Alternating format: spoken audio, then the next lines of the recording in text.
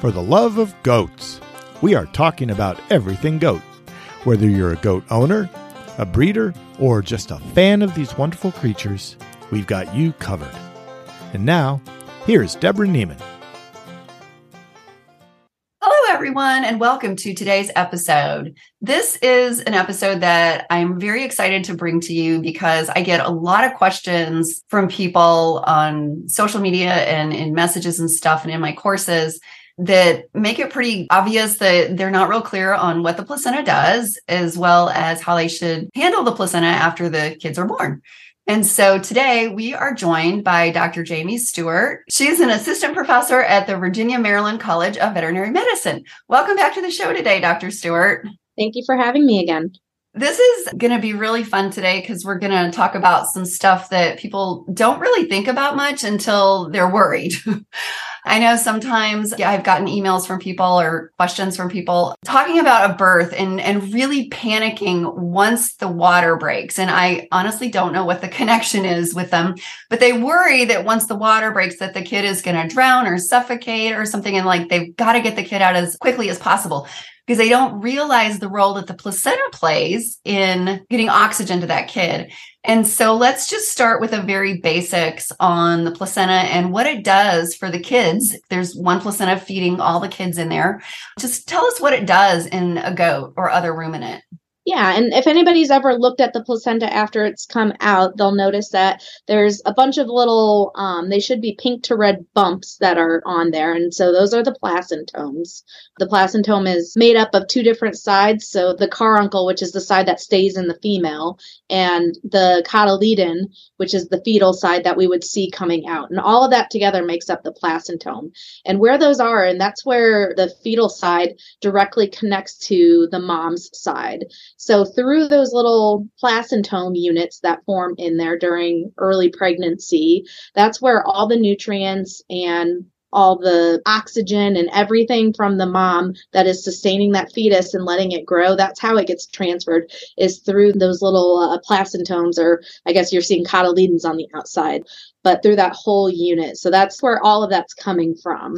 And it's very important, and they'll grow in size throughout pregnancy to help with sustaining that pregnancy. And so you'll see them of differing sizes, but most of the time, depending on the size of your goat, they'll be anywhere from the size of a $50 to a little bit bigger than that. They're not very big in the goats, but you'll see some varying sizes of them, and that's normal. Yeah. And also the number of the cotyledons. In my book, actually, I quoted a vet textbook that says there's, I think, 70 to 140 cotyledons on a placenta. And it never occurred to me. And I kind of thought, probably, I guess 70 in a Nigerian and 140 in a big goat. But I've counted mine before, and they usually, it's less. It's like around 50 or so. So if you see a little less, that's not a big deal either, but it's very different. Like different mammals have different kind of placentas, and they also work differently. So it's very different from a human placenta, which just looks like a big piece of liver. So how does the ruminant placenta function differently than, say, like a human placenta or a horse placenta? That's a really good question. And that actually feeds back into why we're so worried about getting colostrum into our small ruminants versus humans, where we don't worry too much about it. And so in humans, there's actually only pretty much two layers between the fetal blood supply and the mom's blood supply. So the fetal blood supply is almost in direct contact with the mom's blood supply. So all of the antibodies that the mom gets throughout pregnancy and everything that she's exposed to in the human is going to directly transfer to that fetus. And that's why things like maternal alcohol syndrome is such a big deal in humans, because there's such close contact to those blood supplies. Whereas if we go to the ruminant, the horse, most of our domestic species on the farm animal side, they have about 6 layers between the fetal side and the maternal side. And so there's a lot of layers that antibodies and nutrients and everything have to get through. So we don't get a lot of antibody transfer that goes directly from the mom to the fetus. And that's why when they're delivered, they don't have a massive supply of antibodies like human babies do. And so that's why it's so important to get good quality colostrum into them, because that's how they get that original influx of antibodies that they need to protect themselves until they start creating their own. But then even within the ruminants, there are some differences between them, even though they have the same number of layers, where I talked about all those little placentome units that form within the fetus of our ruminants, including our goats. The horses, they don't have all of those. So everything is in direct contact. So if you ever see a mare placenta, they don't have all those little buttons. It's just basically every single inch, besides a few areas that don't have any attachment layers. Essentially, the entire uterus is attached from the female to the baby. So they have a lot greater surface area for transfer of oxygen and nutrients than our ruminants, where they're just attached at those specific sites. And I guess where that comes into interest is when we think about different things that cause infection, things that we're going to be looking at when they're passing the placenta and when we get concerned about the placenta passing, which I think we're going to cover throughout here today. Yeah. So let's go ahead and talk about after the kids are born. The placenta is going to come out in 2 to 4 hours. And in fact, it's not even considered retained according to goat medicine until it's after 12 hours. So can you talk a little bit about the whole process of the placenta coming out and how that works? Yeah. So compared to the horse, because the placenta is only attached at those certain sites, it is very, very tightly adhered. So that's why if you ever talk to a veterinarian and you're worried about that placenta that's still in there and you want to tug on it to try to get it out, don't do that. That's actually going to make things worse, especially if you're going to try to breed them back in the future, because it can cause some damage. Because not only does she need to expel that placenta, but she needs to go through a whole cascade of immune factors and anti-protein factors. So what we call proteolytic, or things that lyse all those proteins in there. All these factors need to start getting released too. So if you think of it, they're all attached like this, and we need something that's going to come in and loosen those attachments. And once they're loose, then she'll continue to have some of those uterine contractions, and it'll force that apart and force it out when it's ready. Whereas if we're sitting there pulling it, we can cause some damage to that uterine side where it's attached to. So we want to be very careful about that. And certainly when we have things like dystocia, or if we've had to induce them for whatever reason, they tend to be at an increased risk for getting the retained placenta where it's in for greater than 12 hours. And even during those periods, we don't go and try to physically remove it. We were talking about this before the show, that a lot of people with goats are horse owners that have kind of converted over. So, you know in the horse that you need to get that placenta out of the uterus as soon as possible. But in the goats, they're not quite as sensitive. So they don't seem to develop severe systemic infections as quickly as in the horse. But also the horse doesn't have a lot of that really tightly adhered areas like the goats do when you're trying to remove it. So you can be a little more aggressive with the horses than with any of our ruminant species. So a lot of time, even if they are retained, we kind of let it sit in there because it's going to start naturally breaking it down over time. And then we can lightly pull on it to see if it's coming out, especially if she's a couple days out, then she's not going to have those nice uterine contractions to push it out. So we can kind of check it each day. But then we also want to make sure that we're checking rectal temperatures, appetite, things like that, to make sure that she's eating and not getting a temperature, because she will be at risk then for developing a metritis, which is just the fancy word for a uterine infection. Yeah, exactly. So we're at around 750 kids born and around 250 lambs. And I've had 1 retained placenta in a sheep and 3 in a goat. So that's 1 out of about 250. So not terribly common, but it does happen. And they all the first 2 really played out differently, because the first one was with a ewe. And the vet, I called the local vet and she said, "Oh, come over. I'll give you a shot of oxytocin you can give her." So I went and I got it and I gave her the shot of oxytocin, and she passed the placenta a week later. And the vet said, well, just give her a shot of penicillin every day until she passes it, when nothing happened from the shot of oxytocin. The first time I had a goat with a retained placenta, it was a different vet and knew a little bit more and said, "Oxytocin is very short acting. I'll give you 4 syringes. Give her an injection every 30 minutes. And that should get it to come out." So I did. And nothing happened. And, then she said, you can just watch her for signs of infection. So I was checking her temperature regularly, watching her. And in that case, the placenta passed 2 or 3 days later. She did not get any kind of an infection or anything. Everything was good. And at that point too, because like in both of the first and second case, I called the university when nothing happened after the oxytocin injections. And whoever I talked to said, yeah, that doesn't usually work. Just make sure she doesn't, show signs of infection. So I was like, okay.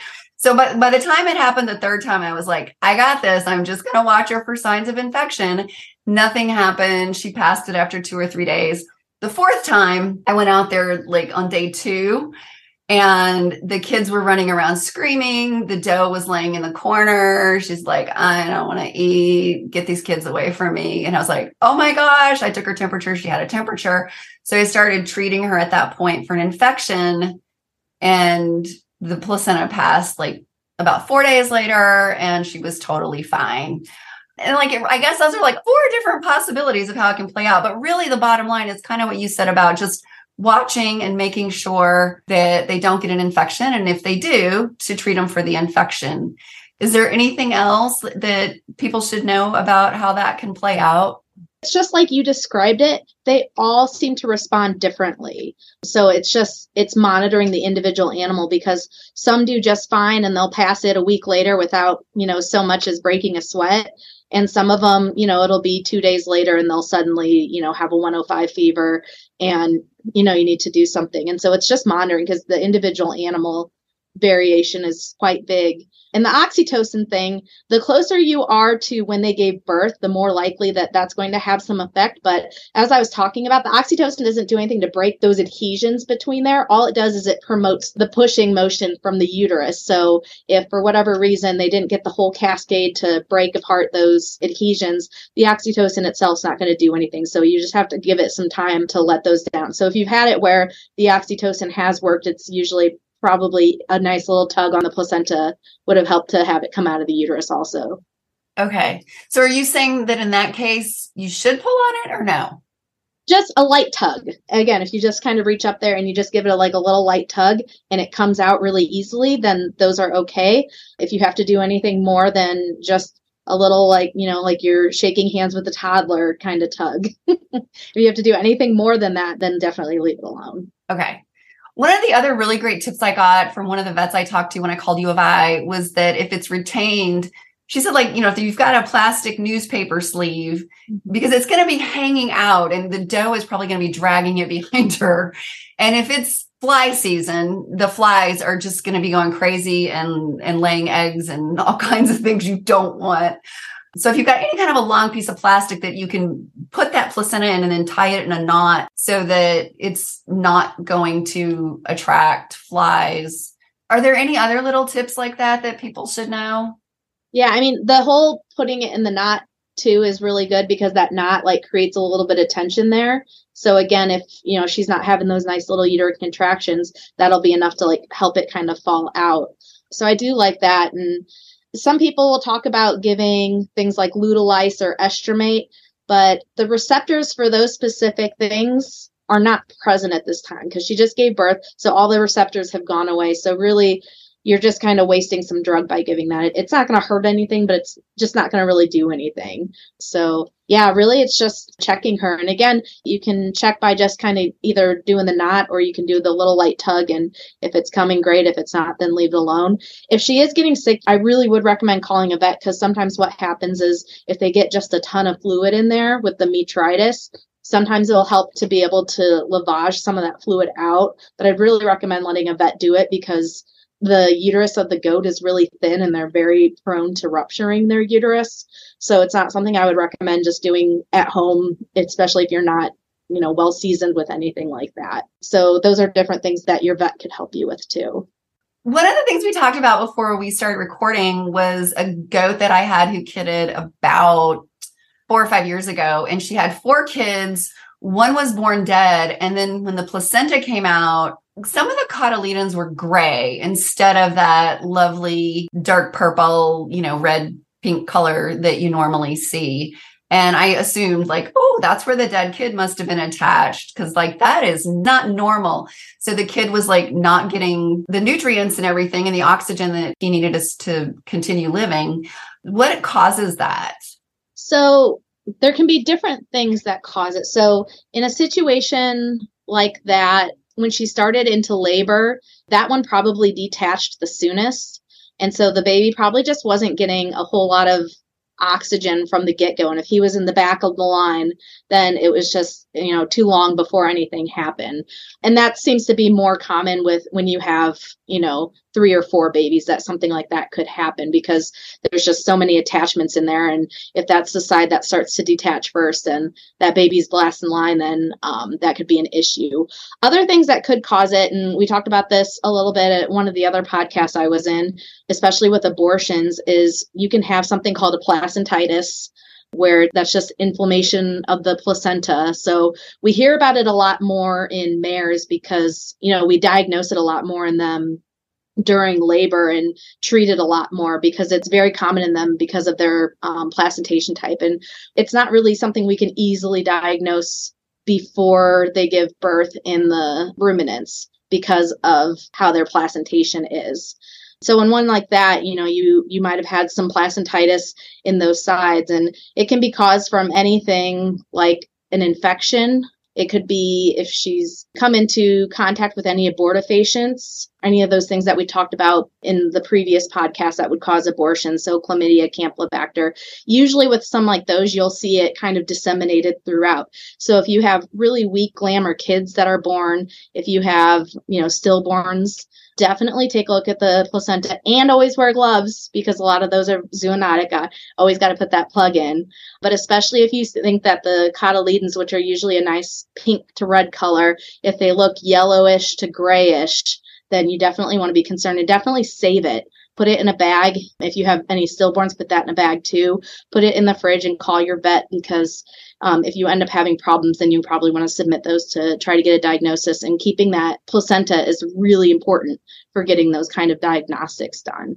Yeah, I remember I went to a ADGA conference back in 2011, and there was a pathologist there who said that he tells his students, placenta, placenta, placenta, to drill into them the importance of getting the placenta before doing a necropsy on stillborn kids, because the answer is frequently in the placenta. Mm-hmm. So in the case of like the discolored cotyledons, if the whole placenta was stinky, is that more likely to be an infection than just a premature separation?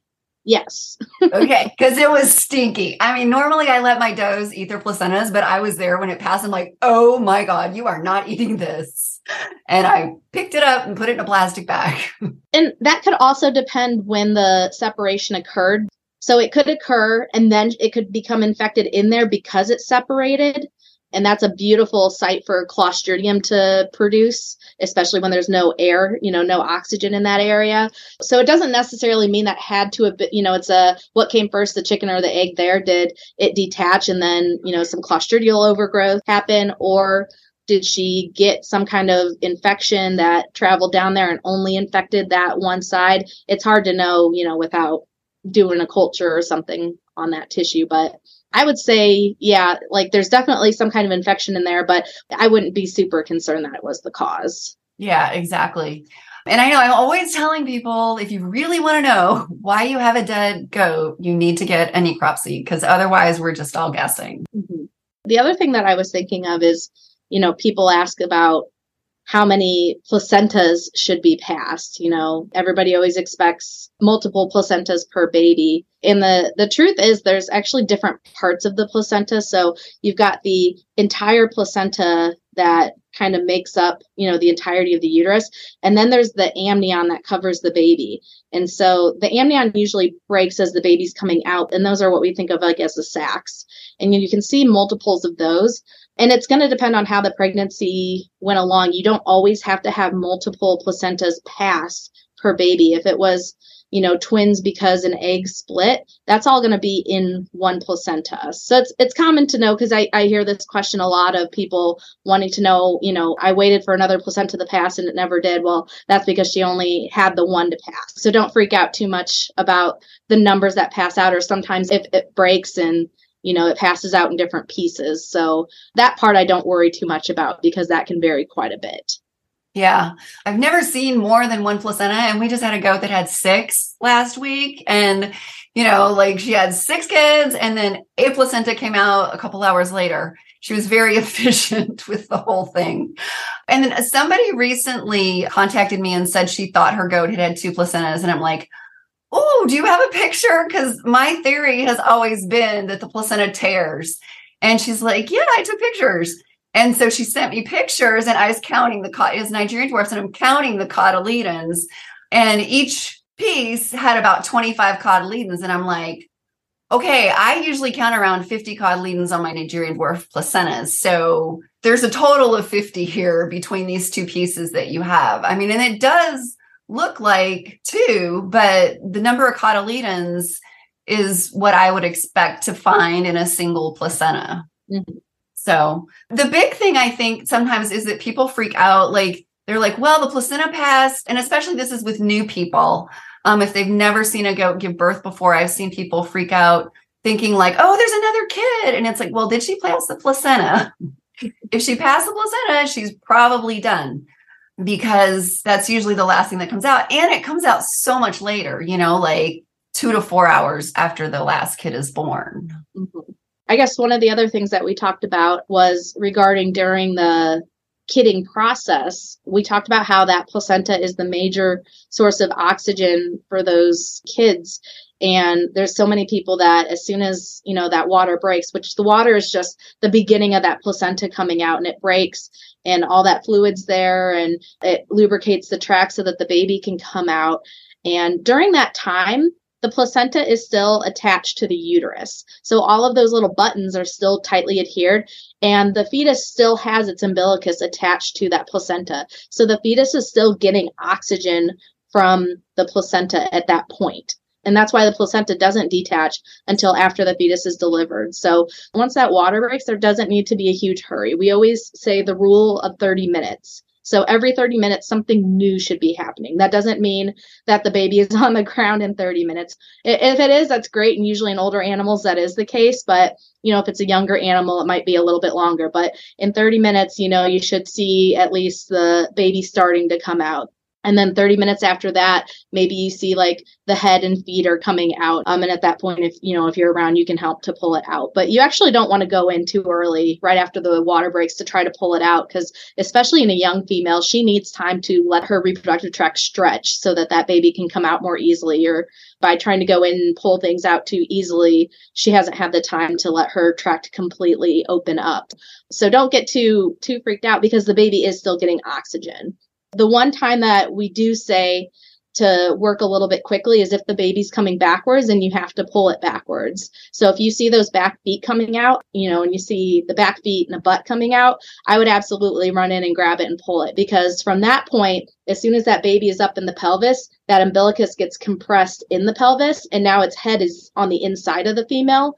And those are usually pretty easy because you just grab them by the back legs and you just pull it out and those usually come out pretty easily. And so those are the ones that I would say work a little bit more quickly on just because of the way it works. But when they're coming out head first, that's the natural way of it coming. So the head comes out as the umbilicus is compressing into that pelvis.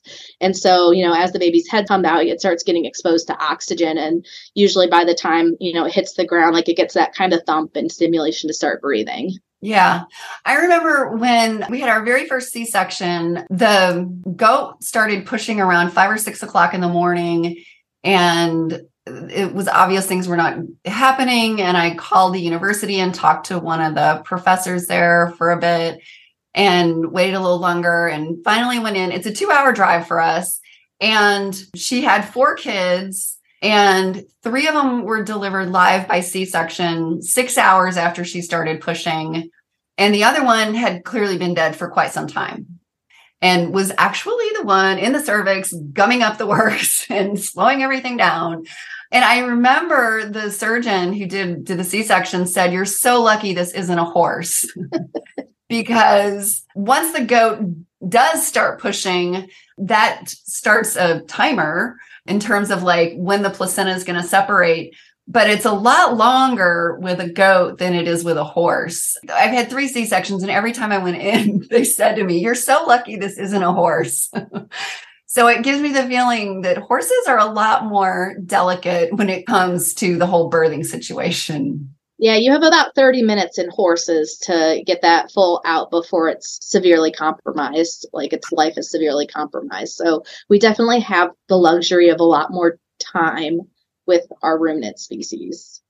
Wow, no wonder horse people panic so quickly. Because with horses, there's a reason to panic. But yeah, with goats, you really do have a lot of time. And that, it's funny that like our first C-section was the thing that made me just completely chill. Like, oh, she's having trouble. Okay, let me think about this rather than feeling all panicky, like, oh my gosh, I have to do something right this second. And it's like this one person said once at an AGA conference, she's like, as long as the kid is inside, everything's fine. It's getting everything it needs from the placenta. So just relax. Call the vet, chat with them, call your mentor, chat with them. You've got time to think about what to do if you think something is not going the way that it should. There's nothing urgent, with the goat. So is there anything else that people need to know about goat placentas in particular, how that might be different from any other animals they may have had experience with? I mean, the big thing, especially, with a lot of horse people that have migrated over to having goats also, is just you don't have to be quite as concerned when it's retained. You don't have to be quite as concerned about the timing for the baby to come out. So it's kind of in general, any of our ruminant species, you've got a little bit of time to work with it. We don't routinely talk about evaluating the goat placenta, but I think it's useful to at least, look at it and look at some normal ones, because then if you have a kid that comes out dead, like what you did, you notice that there was a whole area of cotyledons that looked abnormal. You could always snap a picture of it and take it to your vet. And again, put it in a bag and put it in the fridge. And, if it ends up being a problem, then you have that information to, at least do a culture or, do some kind of test, give you time to talk with your vet about it. So I think those are the big things. And again, I'll mention it again, always wear gloves when you're handling the placenta, especially if you're suspecting that there might be something wrong with it. Yeah, exactly. That's a really good tip, to always wear gloves. And do not do mouth to mouth on a baby goat that was just born. Like we talked about that last time. If you don't know why, go listen to the episode that Dr. Stewart did on infectious causes of abortion in goats, because some of them are zoonotic and you don't want any of those diseases. Many of them are zoonotic. Yes. Well, thank you so much for joining us today. I hope that this really helps people a lot in terms of relaxing, especially our horse owners who are new to goats. And that's it for today's show. If you haven't already done so, be sure to hit the subscribe button so that you don't miss any episodes. To see show notes, you can always visit fortheloveofgoats.com. And you can follow us on Facebook at facebook.com/lovegoatspodcast. See you again next time. Bye for now.